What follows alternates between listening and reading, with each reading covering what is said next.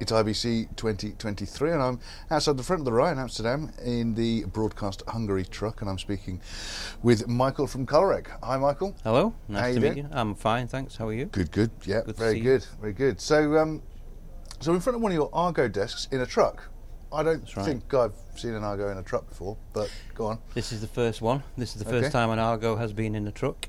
Absolutely. So, what made them specify this panel in this truck? A whole bunch of reasons. It's completely modular in terms of the faders, where you can put the faders, how many faders you can have, and also you can have a good choice of where you put rotary controls or where you put dual fader configurations. So this gives you the ability to have more faders than you would normally have in this kind of space. Right. That's one reason.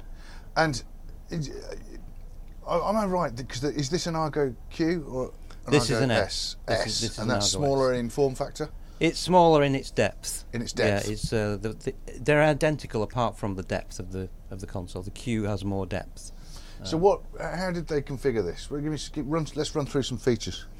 Well, what they wanted to do was they wanted to have the ability to run this console as an assignable kind of console, which is quite a familiar way of working with broadcast consoles, but also to use these modules to make channel strips. So that means that you can control multiple paths, EQ on multiple paths at the same time, for example, which is something they need to do quite often. And you can swap between the two modes in a single button press. So it's very useful to be able to configure it that way. They also, obviously in a truck like this, you've got space restrictions. So what the Argo gives you is the ability, we've got the meter bridge there. And if there's not enough space to fit the meter bridge, then you can have a version of this without that meter bridge, and you can put the meters can actually go on the lower screen like that. So it's flippable, so you can actually use this screen to show the meters. You don't need to have that screen with a button press. With a single button press, yeah.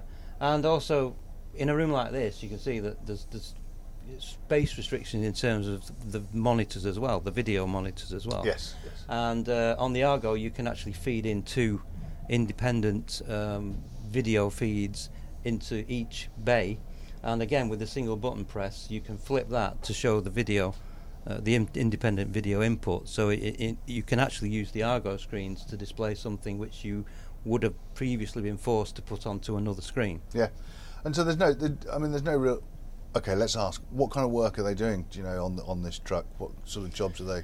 Well, this is an independent truck, so basically they can do anything from, sports, OB van sports, football, any other kind of events, like maybe some kind of concert, maybe something like that. It's a flexible, this is basically it's a flexible truck, and they don't lose, much or any functionality from any of the slightly bigger desks, or? No, not at all. No, I mean it's the ability to actually put any control into any position and use any of these screens to perform any function that you actually want to do. There's nothing lost in any functionality of the console. The other thing is, of course, is that space is a big thing, and the Argo can be supplied with an Impulse 1 core, which is just 1U. It's just a 1U for the actual DSP, actual DSP core, which gives you a huge amount of space saving as well. Absolutely, fantastic. Thank you very much.